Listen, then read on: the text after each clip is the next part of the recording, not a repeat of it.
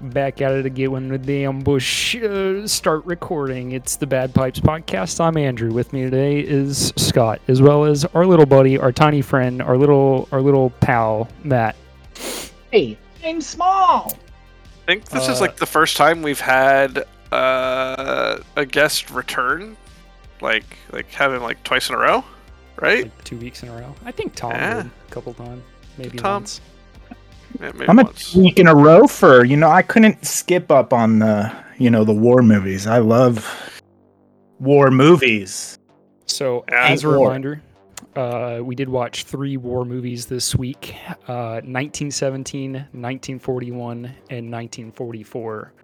The joke there being that they're all just war movies named after the year. They are indeed. I'm thinking we just go through this by year. So we start with the First World War, we go back to 1917, we figure out what was going on. Great. And So then that's move the on. only one I didn't watch. So I'll pretend like, well, I Fair. don't know what the fuck happens, and I'll just ask you guys questions about it. Fair. All right, this is all that happens. 2 guys get a mission from a general. He's like, deliver these orders to not attack to these guys who are on the other side of German-held territory. Yeah. They performed a tricky maneuver. They withdrew, but the aerial surveillance has revealed that it's a trap. The trap. And all these guys from the 2nd Division are about to run to their deaths. Yep.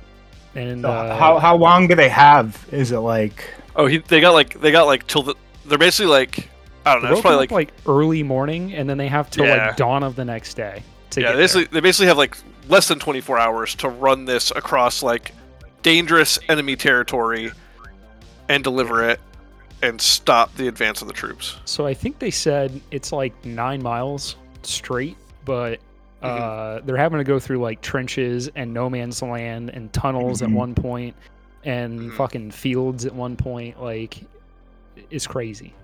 All with the possibility of getting shot, Or blown up. or blown Couple up, or times. gassed. Or fucking stabbed. Or hit with an airplane. Or Drown. Damn, they're having a rough Yeah. time. It's a or rough mission. accidentally sticking your hand into the corpse of a German soldier. After it being pierced with fucking barbed wire. After you fucking gashed it on the razor wire, yeah. God. That scene, I was like, oh, Yeah. he's dead.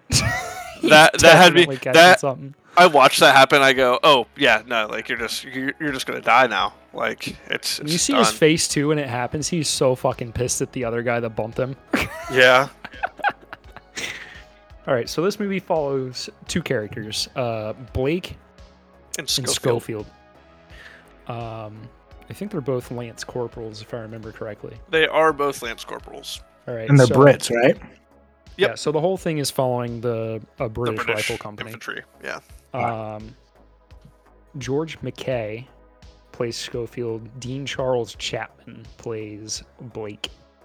But you get some really good cameos in this. You get Richard Yeah. Madden is Blake's brother. Well, I was gonna say they definitely. So these two delivering the message.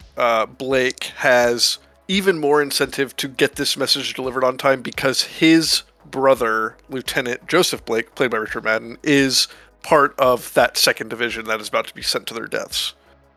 Yeah, but back to casting. You've got Andrew Scott, which people would probably Oh, hell recognize yeah. from like he plays Sherlock. Moriarty in Sherlock. Yeah. Yep. You got Yeah. Benedict Cumberbatch. You got Mark Strong and Colin Firth. Yep. God. Billy Postlethwaite. It's like it's just chock full of British dudes, basically. Dang. The Yeah. cast is strong with this one. Very strong. Yeah.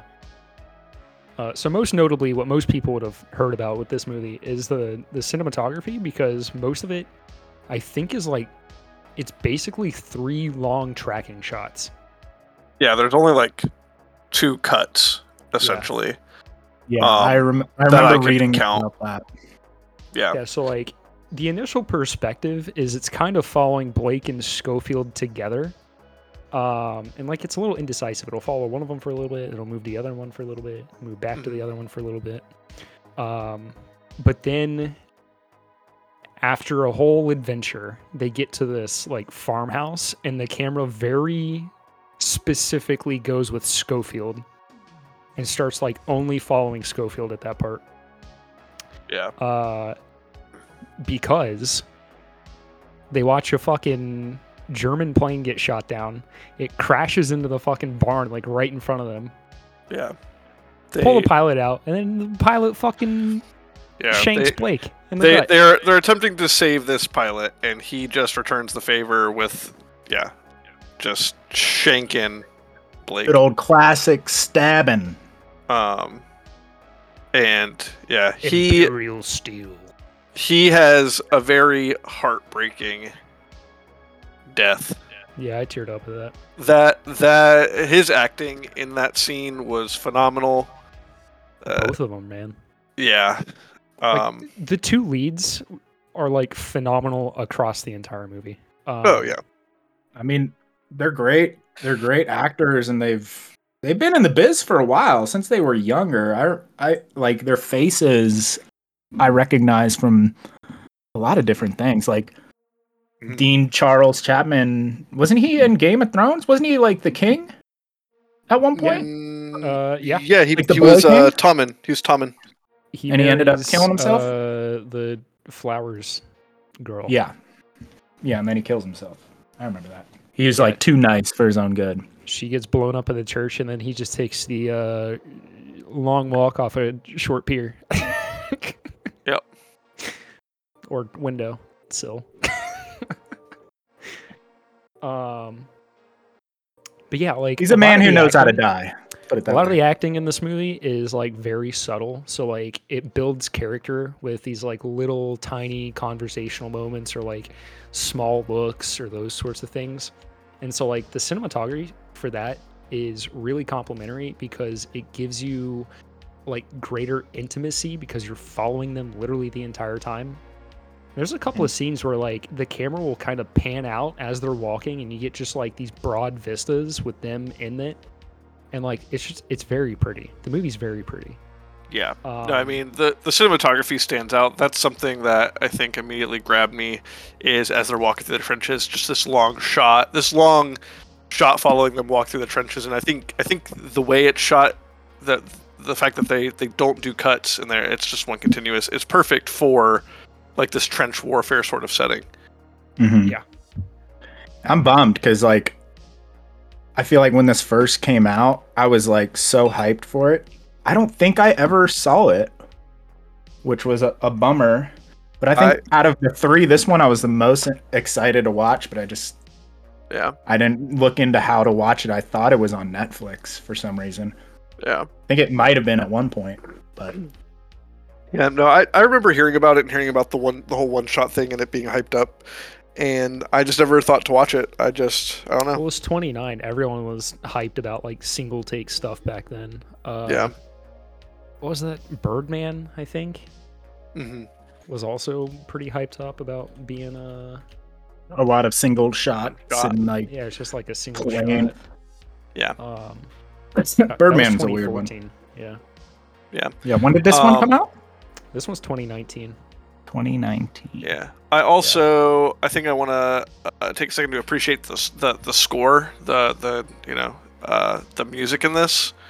I think it's beautiful, done very well. It's also used along with the cinematography to build a lot of tension in some of these moments, especially when he's sneaking around. You know, when he has encounters with the enemy soldiers, and when they're moving through the empty German trench and they get into the bunker and it's like a barracks room and they're like walking through there. That whole scene is just like, it's like something out of a horror movie. Yeah. And then whenever the fucking rat finally triggers the damn tripwire, I thought Schofield was fucking gone, dude. And I was like, no fucking way. But that like very quickly establishes the stakes for you. Like at that moment, it felt very real that either one of these characters could die. Yeah.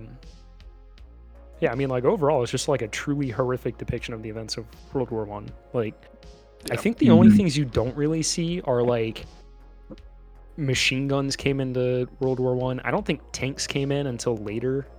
You didn't see any like gas warfare. Mhm. Oh, there wasn't any in the movie?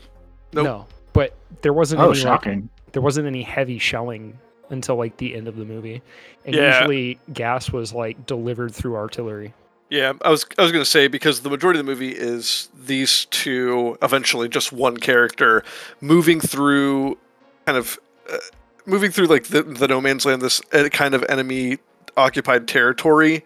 However, most of those have retreated to the new front line to set that trap. So like you don't really get a whole lot of the heavy until like he kind of gets there. Yeah, you don't see any Germans until the like second act of the movie after Blake has been killed. Yeah, when he gets to what was Well, I the guess name? technically the first time you see a German is when the plane comes down and then Blake gets killed by him. Yeah, I think it was what was the town called? Akust. Yeah, like Écoust, I believe. Yeah. No, it's all French, so it sounds disgusting. Oh no, we're on this again. Oh no. Andrew and his hate for the French. But yeah, just like overall, this movie was really good about showing you the combination of like indifference and hope and futility and empathy, and like each character expresses a lot of those different emotions like very powerfully. You've got dudes that like just straight up don't know each other, being like wishing the best for each other, and also feeling like you're on a fucking suicide run, you know? Yeah, So it's like, fuck, if that was me, you know, I'm sure there's... They're being encouraging, but they don't truly believe what they're saying. You get like that sort of feeling over and over from them. Yeah. Well, I was gonna say his exchange when he hops in the truck with that other the other division or platoon. Yeah. And they're all, they're telling stories. I think just that having that moment and them taking a moment to like kind of slow it down. I feel like the pacing was really good, and I really, even though there are moments where they slowed things down and they let the tension dissipate, it still like grabbed me in, because I'm sitting there and I'm like, I'm kind of listening to them and getting the feel for how all of these men are acting, like they're all going through the horrors of war, and yet they're still sitting here trying to tell lighthearted stories and exchange pleasantries. And even like when they get to the broken bridge and he has to go off on his own, and they're all just like, I mean, he tells them good luck. They're like, just keep it for yourself. Like, you're gonna need it. And they all, like, every single one of them just wishes him good luck and to that he makes it. Yeah, that is the thing about war movies, that like that's sort of my barometer test for whether or not I think a war movie is good or not, is like, does it really make me empathize with low effort, or just with subtlety? Yeah. No, and I mean, and we like, get me thinking like that, Yeah. Well, and we really get the culmination. I mean, we get the scene that, I mean, so many people, I've seen clips of it on social media and TikTok and all of that. You get the scene where he leaves the trench, he leaves the crowded trench to try to get his message delivered. And he's starts running across the fucking front line as they're sending the first wave of men. You notice they use grass in this movie symbolically as like hope. Mm-hmm. So like they're most content in the beginning of the movie when they're both like laying in the grass. Yeah. And then there's the scene where after Blake dies, he's trying to move the body, and the other two dudes come up and they start helping him. He moves him onto a patch of grass. Yeah. And then at the end there, you got this like untouched battlefield that he sprints across to get the message to to the even at the to Colonel Mackenzie. Colonel. Yeah. Yeah, so he's literally like spraying as he's. I mean, just the way it's shot. Obviously, again, one take, and it's just that Steadicam following ahead of him moving backwards, and you just are watching these, he gets up and he starts going before they send those men, and then all of a sudden you just have these waves of men going, and he's just bumping into them, he's falling over, he's just obviously determined to get where he's got to go. Yeah, the first dude that he knocks over just doesn't get back up. Oh, yeah. I don't know if you saw that or not, but I went, oh shit, that guy didn't get back up. Yeah. And going back to the grass thing, I mean, even at the very, very end, he finds that tree in the middle of this, in this field, and he just kind of sits down by the tree to I think reflect. And well, he sits down because he's fucking exhausted, right? Well, yeah, that too. But then he pulls out the picture of it, like his family, and he's made no mention whatsoever throughout the entire movie of his family, and he apparently has a wife and daughter. Yeah. Wow. Yeah. Yeah. That's an interesting way to finish. Yeah.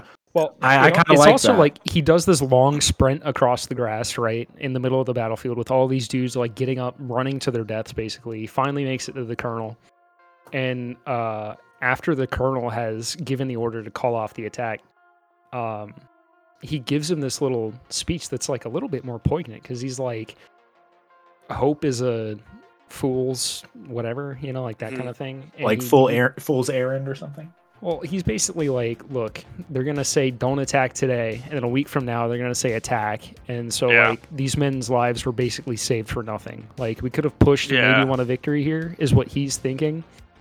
But now he's like, they didn't die today, so they're just going to die, like, next week, is what he's actually saying. I think he literally says tomorrow. I think he says, tomorrow they could say resume the attack in the morning. Yeah, so that's where you see that, like, indifference combined with, like, hope and, like, futility.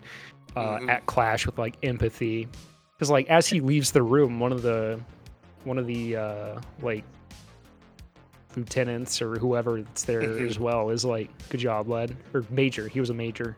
Yeah, that's pretty bleak.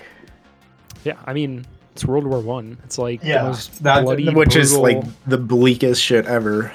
Yeah. Well, I mean, and we invented so many more ways to kill each other in that war than ever before. So it's just like, well, and I think one of the things we can also talk about is the setting, like the way. I mean, just essentially the scenery that they use, and the fact that like they just do such a good job of like hiding these bodies within the scenes. Of like they'll be walking through like a crater or something, and you're just seeing like body parts and limbs like hanging out of the rubble. Yeah, I mean, when he falls into a river at one point and like floats along for a while and has to climb over like all these bloated corpses. To get out of the water. That's what I definitely that stuck with me is like he hits that tree that's just collecting corpses that have floated down the river, and he's climbing over the bloated bodies. Oh, dude, and he gets out of the water and just starts sobbing, and you're like, oh, man, I feel you, dude. Yeah. Like, this movie really makes you go on the journey with them, right? Like, half the time, you're just expecting him to get, like, shot in the back or something. Yeah. Yeah. No, this or fantastic movie. Like, even the scene whenever he meets the French girl who's got the baby, and you don't know, like, why he's connecting so much, and it's like, oh, because this is like his family, right? This is like symbolic of what he's actually fighting for. It has a lot more meaning in retrospect than it does like in the moment. Because in the moment you're just like, oh, she helped him with his like cracked skull. You know? Yeah. Well, I was gonna say, I'm pretty sure she asks him too if he has children and a wife or whatever, and he just doesn't answer. And then it's at the very end there that you find out like he had a wife and kid the entire time. Wild. That's because it feels like awesome. The movie kind of sets him up as this like nothing to lose kind of guy, right? Yeah. Whereas Blake is like constantly talking about his mom and his brother and like how important this mission is because he has to get to his brother, you know. Well, they kind of, I mean, Schofield, it's very interesting. Like they have the exchange pretty early on about the medal, and that apparently Schofield's already received a medal, whereas Blake, Blake he fought at the Somme. Like that's big. Exactly. And so Blake is trying to earn his, and that was they have that exchange after Blake pulls Schofield from the rubble inside the tunnel after it collapses, and he goes, "Well, that'll earn you, like that's for sure going to earn you a medal." And he explains like he just very clearly didn't care about the recognition, and it goes back to that very bleak, hopeless sense you get from this war and from the way that everyone talks, because he's just kind of like, yeah, I didn't care. It's just a piece of, he's like, it's a piece of tin. I traded it for wine. The real prize isn't renown, right? It's living to go back to your loved ones. It's not your loved ones getting post-mortem award for you. That's something I think in hindsight, once you figure that out, that he has this family, he has this wife and kid, that it's kind of like, oh, yeah, like it makes more sense. That's just all he was living to do. All he was, determined to do was get back to see them. Yeah. This is almost like a Dante's Inferno kind of thing, with like him just going deeper and deeper into hell. Like at one point he shows up in Akust and like half the fucking town is rubble, the other half is on fire. Yeah. There's like drunk German dudes just like sprinting around shooting at him. I mean, even when he first gets there, he gets in this gunfight with a sharpshooter. Manages to get like all the way up inside, shoots the guy, gets shot in the head in the helmet, falls down like 10 steps of stairs, cracks his head, wakes up hours later in a puddle of blood. Like he goes through hell, dude, to get this mission done. Well, and he that's the other thing is like, being on a time crunch, like that's like one of the only cuts in the movie is the fade to black when he gets knocked out, and then he wakes up and it went from being very clearly is still light outside to now it is very dark, and it's like he was on such a time crunch and he was so worried about making it there in time to where like, you have the scene where he's getting everyone to push the truck that's stuck in the mud because he's like, I've got to fucking go. Yeah. And then you have that fade, and it's like, not damn. Long after that, he finds the French girl, they have their little interaction, then the church bell starts ringing, it rings 6 times. He's like, oh fuck, it's 6 a.m. Like I gotta fucking go. Yeah. But yeah, I'm pretty sure the only 2 cuts that I saw were when he gets shot in the head there and when he jumps into the water. I think those are the only 2. Yeah, it's the fade to black when he gets knocked out, and then the jump. And I mean, I think there are definitely more cuts. They hide them very well. Yeah. I think when they pan over the dirt mound when they are going up to the farmhouse, I think that was one. Another one I caught was when he's running. I think it's after he's met. I think her name's Laurie, the French woman, and he's running through the rubble after like killing. He kills the one. It's basically after he meets her and before the cut at the river. I think he's running through the ruins of this, and there's one point where he passes behind a wall, and I'm pretty sure there's a cut there as well. Yeah, overall phenomenal movie. I love this movie a lot. I think this actually might be in my like top 5 movies of all time. I'm giving this a 10 out of 10, straight up 10 out of 10. Okay, that's ridiculous, dude. It's not a perfect movie. I felt it was. It's a 9. It's a 9 from me, bud. I'm giving it a 10 out of 10. Hot take. Based on the explanation I received from it, combined with the Rotten Tomatoes percentage, I'm going to give it an 8.9. 8.9. And I've never seen it. All right, so now but it sounds good. To let's lighten the mood a little bit. Move up to 1941. So anyone who's not aware, this is a movie directed by Spielberg, written by a couple of freaking legends. Robert Zemeckis, Bob Gale, John Milius, big names back in the day. But the cast, I think, is where this truly shines.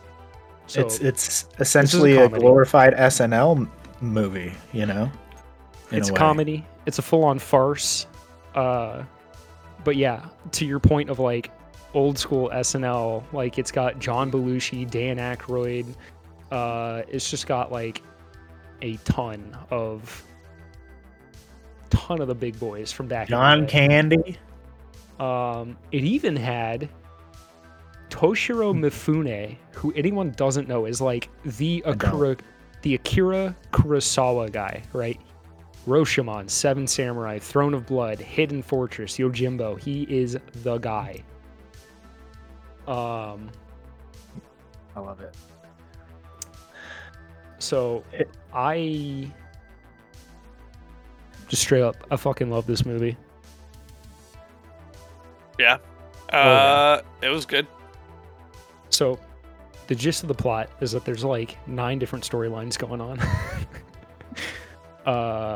All based in paranoia. It is a cross section of life in like Los Angeles in 1941, just a few days after Pearl Harbor. Pearl Harbor. Mm-hmm. You've got people just like paranoid that the Japanese are going to attack the coast, and they do. God, do they? You've got Christopher Do they Lee ever? playing a freaking like an SS officer on the Japanese That's side. who that was. I was like, there's something about this dude. Oh yeah. I didn't realize that was Christopher Lee. That was my mind. Oh yeah, dude. Like, He just, I guess, like, he just looks so different older. I mean, But yeah, wow. Okay. John Belushi, Slim John Pickens, Belushi was Dan a Aykroyd. pure He's chaos. was pure chaos in this film. He Oh was my playing god. like the kind of character he always played in movies, where it's just like there's a swath of destruction behind him. Yeah. That scene where he shows up at the like lunatic lieutenant camp, right? And he like hops out of the plane. The dude runs up, kicks him in the shin, and he just fucking lays him out. Yeah. And then like people are pouring coffee for him constantly, and he's taking a sip, spitting it out on someone, and then like throwing the rest of the cup on someone else, and people just like falling down around him. Oh my god, dude, I love it. This whole movie is like so slapstick and farcical. It is very feels like- slapstick. It feels like Commedia dell'arte for anyone who's like not familiar with that. So there's classic tropes of like Arlecchino and Pedrolino and like the sad clown, or the like Oh, the fact that okay. like half of these characters are just trying to get laid. Yeah. literally that, and that's what causes everything to go wrong. And so many people are just trying to get fucked in specific ways. In the plane. Like, yeah, the only way to have for this woman to have sex with this dude is if it's in a plane. Yep. Solid. I here's my one critique of this film, because I did like it. I did like the slapstick bits and like the interweaving and just like pure absurdity of like, at one point in the movie, this dude who is like a dishwasher at a restaurant, they make him a sergeant and like let him shoot a fucking gun through Los Angeles. And you're like, and you're just like, what is going on? We To were where watching that, and Shelby was like, "Why everyone is so incompetent? Like everyone is just like a fuck up." And like you get to that scene where this kid that was like a dishwasher who was like learning to dance while he's like throwing dishes at another guy, and yeah, oh my god, and he wanted to dance so bad. I don't even think he really wanted to get laid in this film. He just really wanted to dance. He wanted to dance. And it's less about him wanting to get laid and him trying to protect his girlfriend from like from this, a fucking stretch. predator. You know? Yeah. yes, dude. But that whole like, let's just talk on like a technical sense right now, because there's a dance scene coincided with a fight scene where there's girls and dudes dancing around with some like pretty advanced techniques, and then like guys running up a wall and doing backflips and like smashing chairs on each other, and it like that, just shooting that is insane. Yeah. That's fair. Like on Yeah, a the technical coordination level. through all those scenes is pretty nutty. Yeah. But like, it's funny because like, you know, every like if you get fuck up, like they want to do it in one take most of the time. So like sometimes if one person's like fucking up, it's like, well, let's just keep going through it. Stop, dog. There's so many little bits in this too, like the Hollywood Japanese guy. Yeah. Oh my god.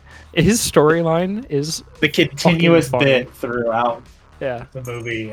The movie opens up with this woman going out for a nude swim in the Pacific, and then the Japanese submarine breaching the water and her getting stuck on like their periscope. And then he like goes to close as they go to submerge, and he sees this woman's ass, bare ass, and he just points at it and he goes, "Hollywood, Hollywood."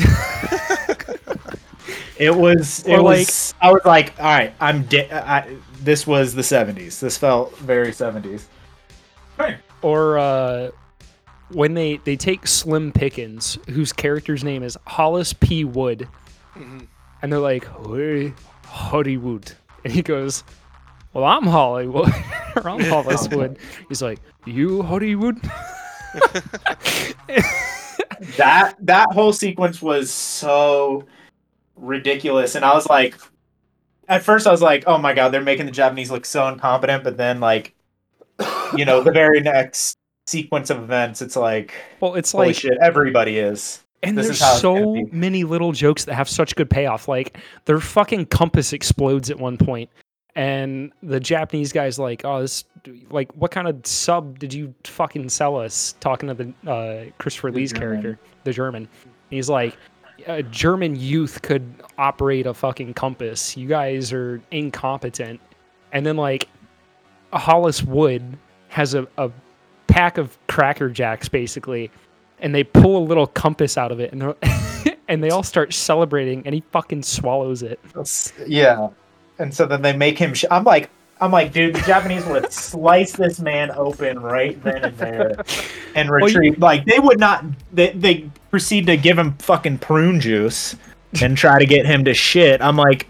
Well, it's just like the entire composition of that scene, right? Because it's like he swallows it, and then from just like off screen, you see this like dagger get drawn, like pulled onto the frame, and his reaction is like, "Boy, what the hell are you doing with it?" But then, like, the prune juice, followed by him going to the bathroom and being like, "Well, I can't go if everyone's looking at me," and then him slamming his boots into the toilet water to make it sound like he's dropping bombs. Yeah, I was like, oh my and by God. bombs, I mean big poo-poos.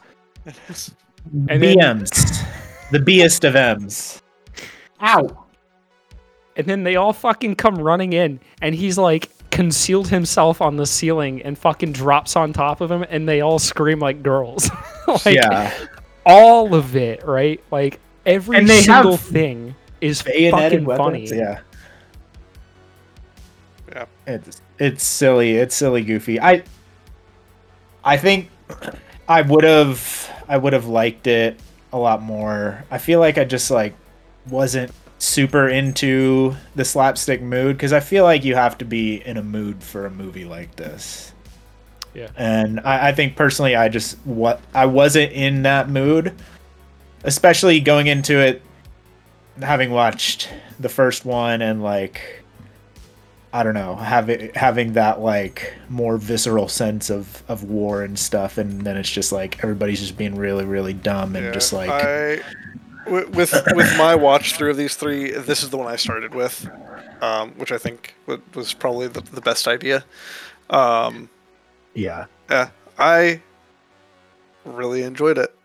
It's just something nostalgic about it. I just feel like we don't get enough of that same comedy nowadays. That's exactly what I told Shelby. I went, they do not make comedies like this anymore. Yeah. Because like, think like that whole sequence we were just talking about is like a 5-minute sequence in this movie, and the movie's about 2 hours long. Mm-hmm. But the whole movie is like that. Yeah. The whole movie's like that. Yeah, and I think that was another part of it was like as I was going through it, I didn't feel very strongly about any of the characters too much to care that much about where the plot was going, and I felt like, especially after the bar or the Crystal Hotel fight scene, it felt like it shouldn't have been like another hour after that, or however, or like 45 minutes or whatever. My thing was like, I kind of knew what it was. Like, criticism. I knew it was supposed to be nonsensical. So like, I didn't really like. My thing was like, I went into this more so like being like, yeah, I'm not supposed to really care about the plot. It's just purely for like stupid, nonsensical comedic value. Like watching this movie. Oh my god, the Japanese sub, the radio doesn't work, so they steal Hollis P. Wood's radio out of his truck, and they try to put it in through the fucking top of the sub, but it doesn't fit. And that point where the one guy goes, "We got to figure out a way to make these smaller." And this is like 1979 when this movie came out, and Japan is like the leader of electronics, making like tinier and tinier electronics constantly. And you're just like, what a good bit. It's like one line, but it's such a good bit. Yeah. And like, I don't know, like this movie's just like every joke has a payoff. There's constant jokes. Like it's as farcical as farcical can be. Like it is through and through a classic farce. Yeah. And on top of it, it's like very funny actors. It's very serious actors playing very funny roles. Like I can't get enough of this movie. There is another thing that I did enjoy was there, like you were saying, there were a lot of payoffs in the story. Like at some point, like some silly little bit is gonna play into another bit later on, and just like it didn't feel like they forgot anything, and I don't know, they just tried to pack it as much as they could with the material they had, and I did really enjoy that about the film. Like everything worked, everything finished. Yeah, like beginning of the movie, Stretch goes, "I fucking hate eggs. You got egg on my uniform. I hate it." And then like the payoff in the end is he's with the girl he didn't want to be with, covered in eggs. Yeah. Yeah, or I love Dan Aykroyd constantly from the start of him in the film to the end was always like, "Man, I really hate. You know what I really hate seeing is Americans fighting Americans.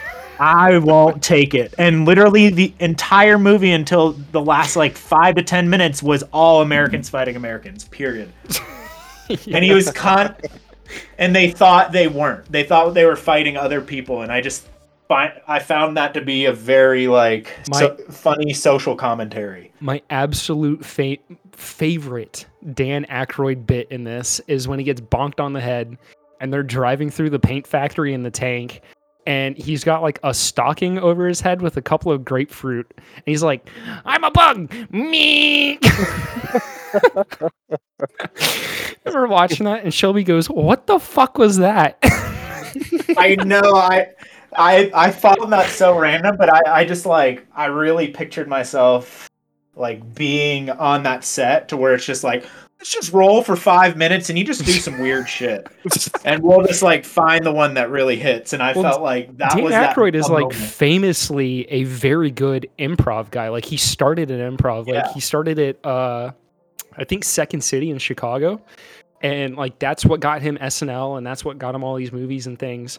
The dude was an amazing improv actor, artist, performer. I don't know what the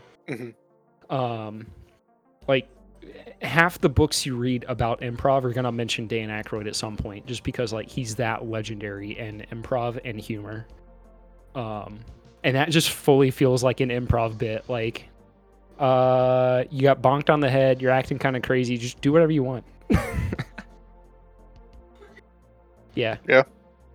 Tons of payoffs in the movie, and every joke has a payoff. Like it's just such a feel-good movie too. Like the good guy gets the girl in the end. we simultaneously defeat the Japanese and the Japanese defeat us. The Nazi gets thrown off the boat. Yeah. It's just a fun movie. Yeah. 9.5 out of 10 from me. 9.5 out of 10. Yeah, I think as far as comedies go, it doesn't get much better than this. Yeah. Hmm. I liked Like- it. Tell me a movie that's a better comedy than this. This one's pretty good. Dog, don't put me on the spot like that. That's what I'm saying, though. It's like the only ones that would come up would be like other movies from around this time with similar actors. Like, I don't know, maybe Animal House, maybe Ghostbusters, maybe The Hangover is pretty funny. maybe The Hangover. I'm giving it an 8.9. Nah, I'm gonna give it a 9. I'll give it a 9 out of 10. It was really good. I think I'm gonna give it like a 7.9 to an 8. Fair. But again, that's with I heard Matt That's it say with my 9, situation. so I have to agree with that. He gave it a 9. So 1941, Whenever almost it's the late at beginning of night. the war. That brings us to 1944, almost the end of the war. Now, 1944 is really for interesting some to of me us. because it is it's about Estonians. Mhm. And it's a really interesting movie because Estonia got fucked from every fucking side. It started off with the Reds invading them, taking a bunch of people and basically forcing them into a rifle company. Then the Nazis came along whenever they decided to backstab the Reds, and they took Estonia, and then they forced a bunch of people into rifle companies. It was actually a little bit interesting historically because at first they were like, "Oh, good, you saved us from the Stalinist regime," and then Hitler shit started happening, and they were like, "Actually, you guys suck too."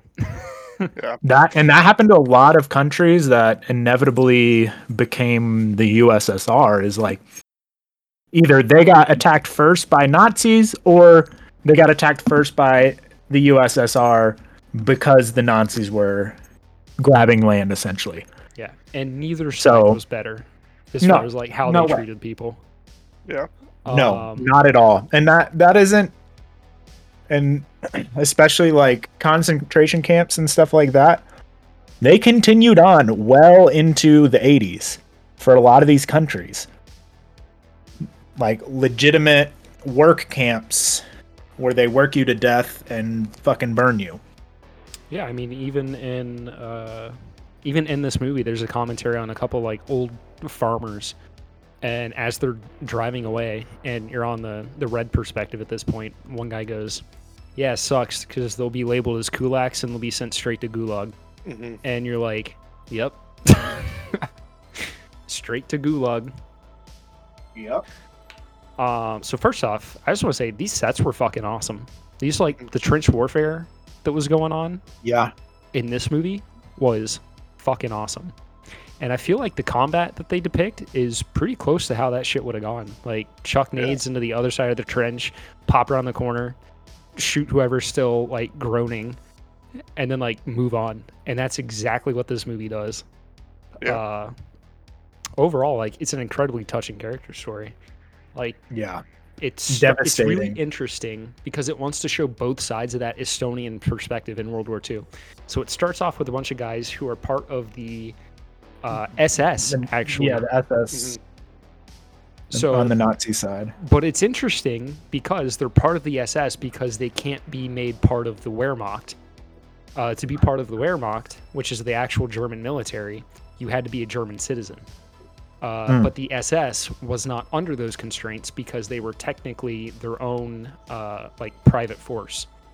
So they were able to make regiments out of conscripts from foreign countries, which is why they're all wearing SS uniforms in this, despite the fact that they are not SS guys, and they, as far as we know, did not partake in any of the Holocaust type stuff. Yeah. But you see this like camaraderie, right? Like these guys who are like barely more than boys, they're friends, they're comrades, they're singing, they're bantering. It felt exactly like when you're hanging out with your friends. And that's exactly kind of what you expect from guys who are going through like such traumatic circumstances together. Yeah, absolutely. And the thing is, I felt like there was never a point in this film where I felt like there was a single main character. But I still felt like that bond with each of them, and it kind of like it created that tension where, especially when one of the first like guys that we follow the most ends up dying. Yeah, because he's halfway like into the movie. who's like writing letters. Yeah, and you're like, oh shit. Okay, like he's been the narrator up to that point because you hear his thoughts, you don't hear anyone else's thoughts. exactly, and you're like, oh fuck, like yeah, he got shot, and I paused the movie because I was like, how much time is left in this? And there was another hour, and I was like, what? Yeah, and that's another thing that I think this movie did really well was, you know, those perspective shifts, especially after we're following that SS fighter, and spoiler alert, he dies. We follow another character within his company who then gets caught up in the middle of essentially the changing of regimes, and he eventually... Well, even before that, the fight that he ends up dying in, because your first main character is Carl, and you follow Carl for a while. You find out that his army got sent to Siberia whenever the Reds initially came through. And so that's why he joins the Germans whenever they show up, is so that he can, you know, fight Soviets, because the Soviets have destroyed his family.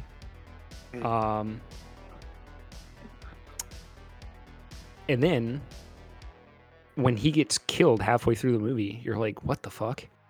And it's like a weirdly intimate scene between him and the guy who shoots him. What is it? Yuri is the guy who shoots him. But almost immediately after that,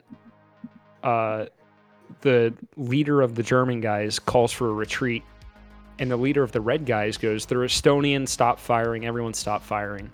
Yeah. And then they let them leave. Yeah, and like that's a moment where you're like, oh shit. Because they talked about it in the film. They're like, what are you going to do whenever the Estonians come back from Russia and we have to fight them? And he's like, like one guy's like, well, fuck them, you know? And then everyone else is kind of like, we don't want to fight our brothers, you know, like our friends and family and cousins and these people that we should be coming together with to build our own country, you know? Yeah. So you get that scene where he shoots him, they retreat, and then he like closes his eyes and straightens his uniform, and like that I fully, maybe not cried, but like I fully teared up at that point. I was like, this fucking hurts. This hurts to watch. He put on the blur filter, folks. He straight up put the blur filter on. I'll also say I fully did not expect the perspective change in the middle of the movie. I didn't either. I was like, oh, we're with this group. Like, and it seems like there's no telling who's going to die, so at least we're going to like stay with this group. But then we completely change. Yeah, and when they kill him off in the middle of the movie, you're like, whoa, what are they going to do? So disorienting. Yeah. But yeah, so whenever they go from, you know, the SS Estonian men to the Estonian Rifle Corps, a Red Army regiment, like it was just fully unexpected. And it was heartbreaking too, because like you felt like you really knew Carl. You felt like you understood his pain in this conflict.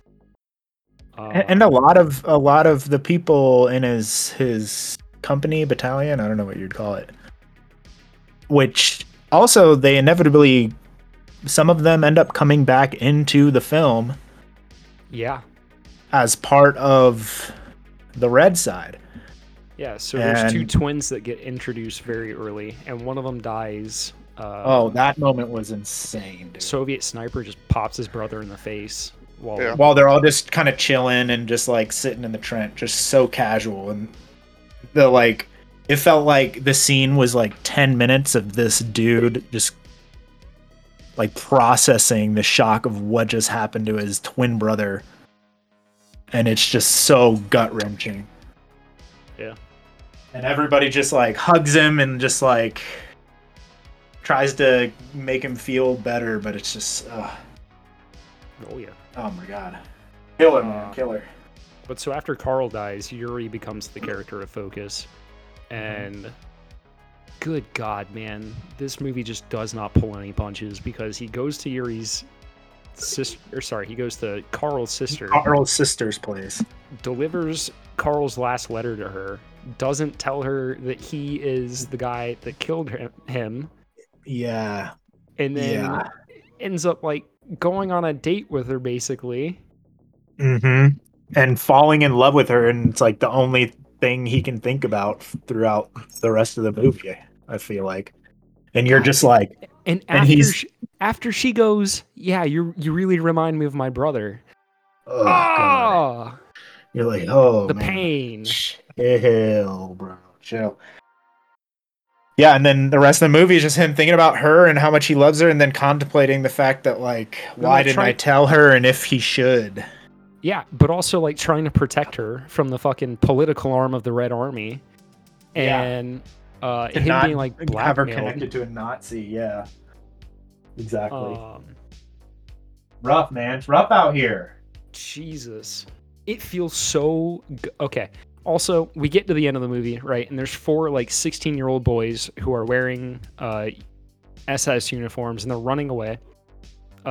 This Estonian rifle company like takes them prisoner, basically has them at gunpoint, and is like, "Go on, like you're just kids. Go home, get rid of those uniforms."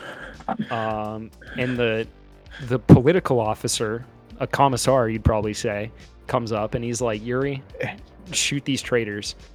And Yuri's like, "You're boys. I'm not shooting them." Dude fucking shoots Yuri right in the goddamn heart. Yeah, and you're like, oh, okay, what the fuck? Yeah. Oh, You're like- yeah. Once again, completely Yeah, like- unexpected, murdering your main character. Especially because him and that officer they had created this rapport of like, they were essentially just like, they wanted him to spy and figure out who was connected to Nazis, and was blackmailing him in a lot of ways to get him to be his friend. And he just, without hesitation, just pulls the gun up and shoots that guy. Thankfully, there's a happy ending. That guy gets shot. There's Oh, a yeah. silver lining, I should say. That dude gets shot. The 16-year-old boys are told to leave, get rid of their uniforms, and that's pretty much the end of the movie.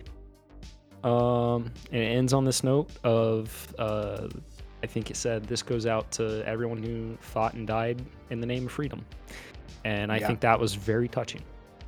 Yeah. Um, And I mean, it really couldn't have ended any happier for it being set where it's set.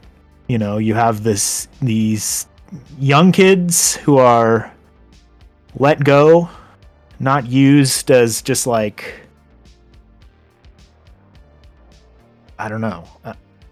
They aren't killed, but you know it's shit out there where they're going to, no matter what.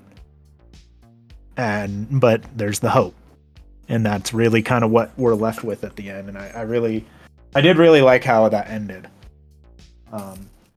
personally. I mean, brother, this movie fucking is so good at establishing the characters and getting you to connect with them and feel with them, and to feel like you're part of those that brotherhood, that like camaraderie that exists between these different soldiers. and it is so good at fucking ripping that from you. Yep. Ripping it like the damn Beyblade thing. I'm gonna rip it. Yeah. This movie hurt. It was really fucking good though. It does, yeah. That's what I'm saying. Like, what I really, really liked about this film, I've been to a lot of like war museums in Europe, and every time I leave, there's just like, I don't know, you're immersed in that culture, and you're like, fuck, dude, these people survived this shit. Like, they had this now. It just like blows your mind that, I don't know, people could live and persevere through that and still have their identity. Yep. It's wild, man. It's wild. Well, And I feel like this film gave me that like gravity and that perspective. I feel like that only a true war museum in said country can do. Yeah, we'll say the dialogue in this movie was pretty good too.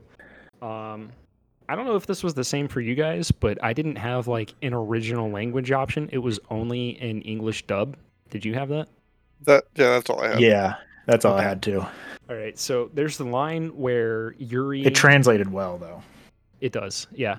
Yuri's talking to the sharpshooter in the red rifle regiment that he's part of, and the sharpshooter, who's the guy at the end of the movie who shoots the commissar, says, "Yuri, you didn't kill him. The war did." Yeah. Talking about Yuri killing Carl. And I'm gonna be honest, I teared up a little bit at that line. That was, because like it feels unfair. Everything about the situation feels unfair, right? Because like Yuri had to kill a fellow Estonian. He's fallen in love with the dude's sister. He is being blackmailed to rat on his like brothers in arms. He feels this like overwhelming guilt about killing Carl. And then like you just have this one dude in the regiment being like, look, man, it's not your fault. It's this fucked up situation. And it doesn't fully relieve the emotional tension, but like it takes the thumb off, it takes the pressure off a little bit. Yeah. And you feel that. You definitely feel that in that situation too. Especially because you're in shock that like this movie would decide to literally sever us from the first half like essential protagonists. Yeah. I will say, did you notice the twin whenever he became part of the Soviet regiment was the heavy machine gunner? Oh, really? Yeah. So he's the one that gets the DP-28 at the end there. I did not realize that. No. Yeah. I thought that was like really interesting. Just because like because he was the one who decided. Through. Yeah, he was the one who was like, "Oh, I'm volunteering to be the machine gunner," and then got the other guy to do it, the other brother to do it. Okay. Like right in the beginning when they're introduced. Yeah, I'm gonna be honest. Don't know which brother died first because I don't either. I thought that's what you were saying. But yeah, no, it is one of the twins that has the heavy machine gun. But that ambiguity I feel like is interesting, you know? Yeah. A little more intrigue. Yeah. All that to say that just like the movie, man, is good. You should watch it because apparently, according to Wikipedia, the film has been banned in the Russian Federation. Yeah, fuck them. Makes sense. So fuck Russia. Everybody fuck France, fuck China. Oh my God. Let's stop. Let's stop. Come on now. Yeah, America first. Oh. No, wrong. I'm gonna give this movie like what did I give 1917? You gave it a 9 because you said it wasn't perfect. All right, I'm gonna give this one a After- 9.5. I give this one a 7.5. Wow. Oh, wow. I thought it was okay. Okay. I don't know. I definitely did not have as much of an emotional response, I think, as Andrew did, or as much of an emotional response as I did to 1917. I don't know. I don't feel like I don't know. I didn't feel like the characters built up as much of a like. I don't know. I don't feel like I built up as much of an attachment to the characters. Yeah. What the heck, dude? When That's the fair. SS guys are in the bunker in the beginning of the movie, and the guy with glasses is like, "I have my own Führer," and then he shows them the picture of his girlfriend, and she's hot, and they're all like, That was pretty funny. Oh, and then like later on, whenever the like townswoman is like bossing the She's like having him he's having him take all the shit out of the wagon so they can use it to yeah, transport and he goes, people. "Now that's a Führer." Yeah, that was also pretty good. But yeah, no, you know what? I'm gonna give it an 8, not a 7.5. I'm gonna give it an 8. All right, fine, I'll take that. Yeah. I'm gonna give it a 9. I'm gonna give it a 9. 9. I had to beat. I really, really enjoyed this movie, a lot, and I always appreciate a World War II film that tells a different country's story, because like I feel like if you're not Russia, if you're not Germany, and if you're not America, like your story isn't told that much. And I think they just did a really good job of. You forgot Britain. Britain, sorry, yeah. And Sorry. you forgot France. I don't feel like there's that many movies like centered around French fighters. Oh, you mean there's not that many Or movies Italian about the French just getting their shit pushed in constantly? Oh my god. And Stop. putting up pretty much no resistance whatsoever, and then needing the rest of Europe to come save them. It's a movie called Always my Give God, In, Always Give stop. Up. It's a movie called Peanut Butter Stuck to the Top of Your Mouth. Oh my god. I'm sorry. I do To not all know my- what you are talking about. To the French people, I respect you. We don't I have appreciate any your French culture. listeners. Well, if we ever do, I appreciate, respect your culture, your language, and goddamn if your food ain't the best. Why? Because it's covered in butter and full of cream. Because there's butter, yeah. Butter.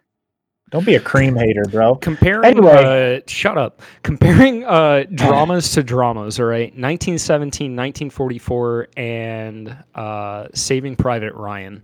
Do you think either one of these were better than Saving Private Ryan?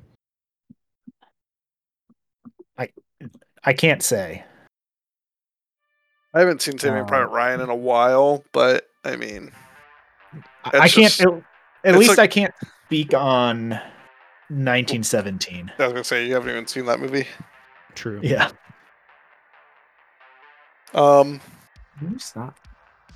Yeah, I don't know. I think a lot. My thing is like 1917.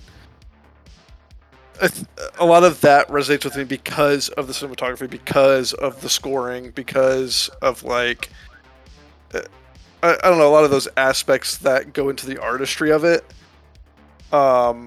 Whereas like I think Saving Private Ryan probably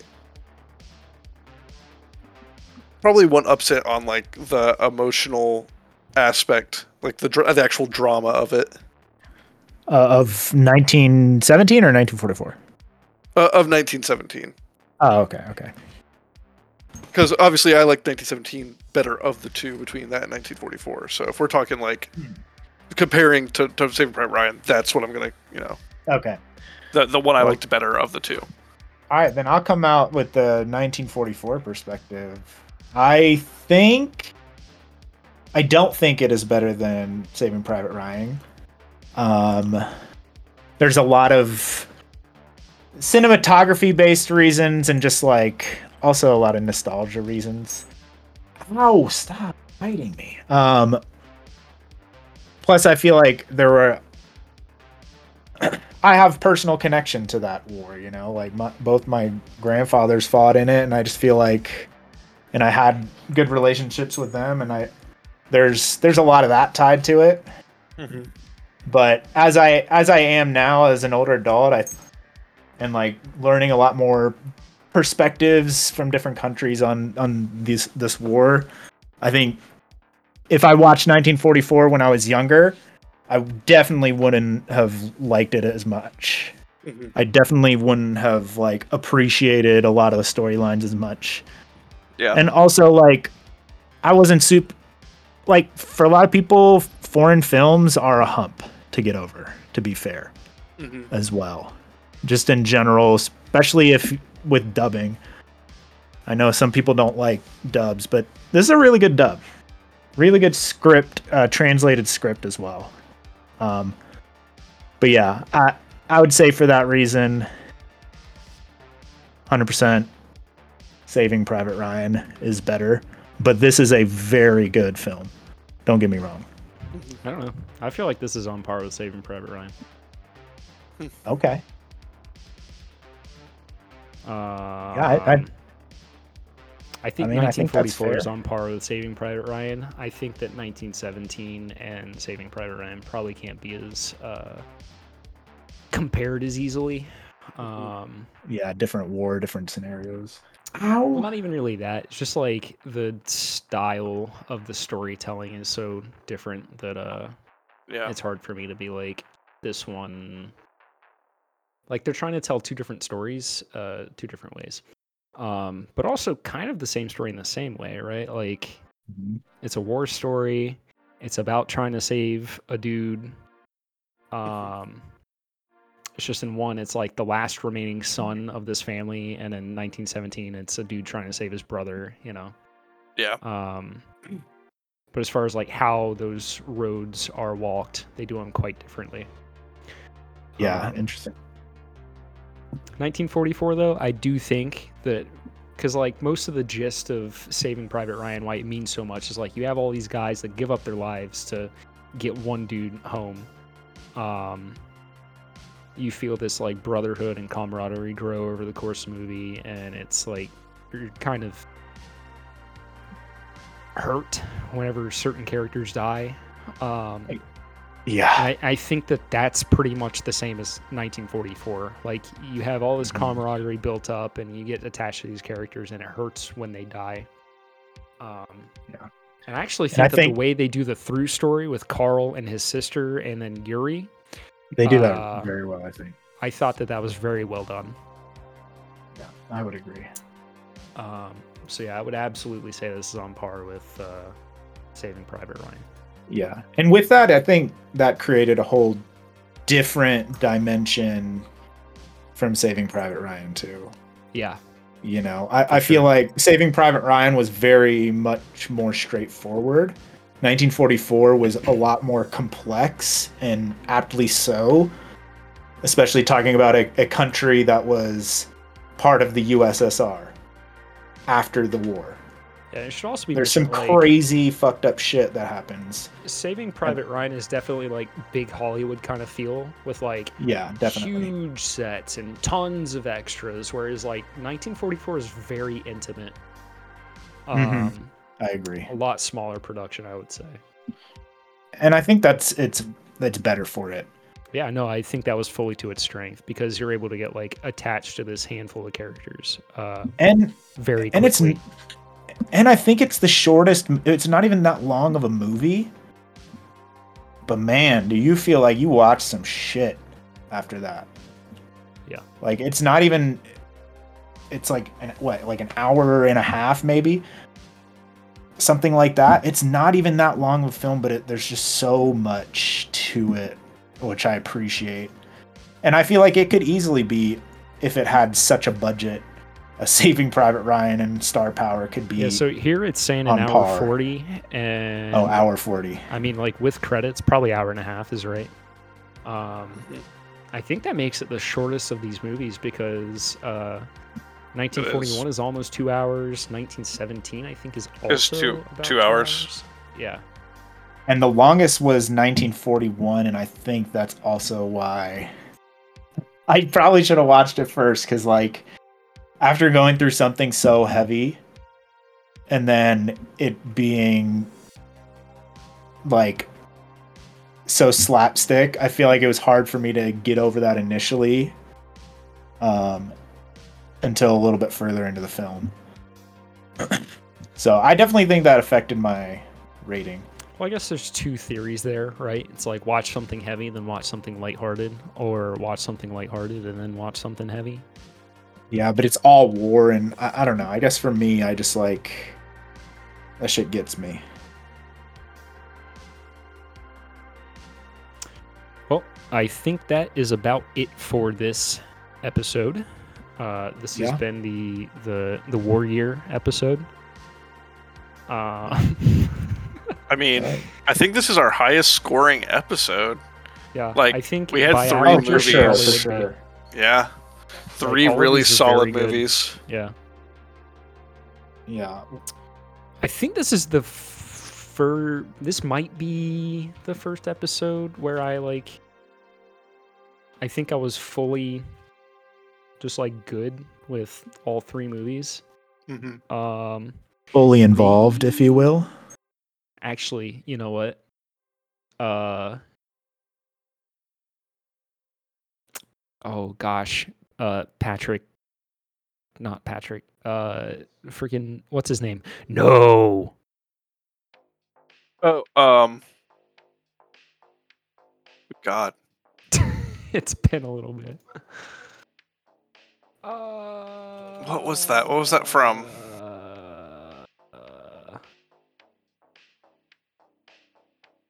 What movie was that? That was Tombstone. Kurt Russell. Oh, The Kurt Russell. episode. I know I really like both of those, but that was only 2 movies, you know. This was 3 movies that I think are all very solid movies that I mean, Yeah. if you don't like war movies, you won't. I mean, don't fucking watch them. But like, if you're a cool guy and you can watch war movies, watch these because they're all good.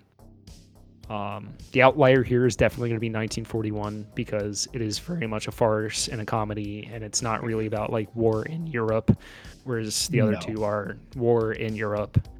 But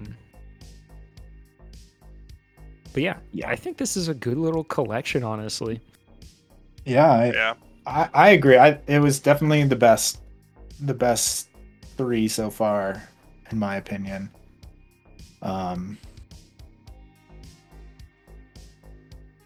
No offense to the Hellraiser episode. Oh, that was What else was that? I think that was the Lovecraftian episode. It was like Yeah, Hellraiser, I was- The Lighthouse, and I can't remember what the third one was. Oh well, it's out there. You can What's watch the it. next? What's the next one? I don't know. Maybe just Oh. AI girlfriends. We'll talk about that, I think, behind the scenes. Yep. Okay. But So for now, until we see you next time. I think we should as do always, cats. as always, music by Carl Casey at Whitebat Audio. Give him a listen. Really If you good. want to email the podcast, you can Yeah. email it at cryptidworksofficial@gmail.com. We have a It's the Patreon. official. Follow us on X/Twitter at Bad Pipes Pod. And as Scott was saying, the Patreon is just patreon.com/Bad Boys Podcast. And I'm Matt. Goodbye, I love you. Goodbye. Kiss Matthew Lillard goodnight for me.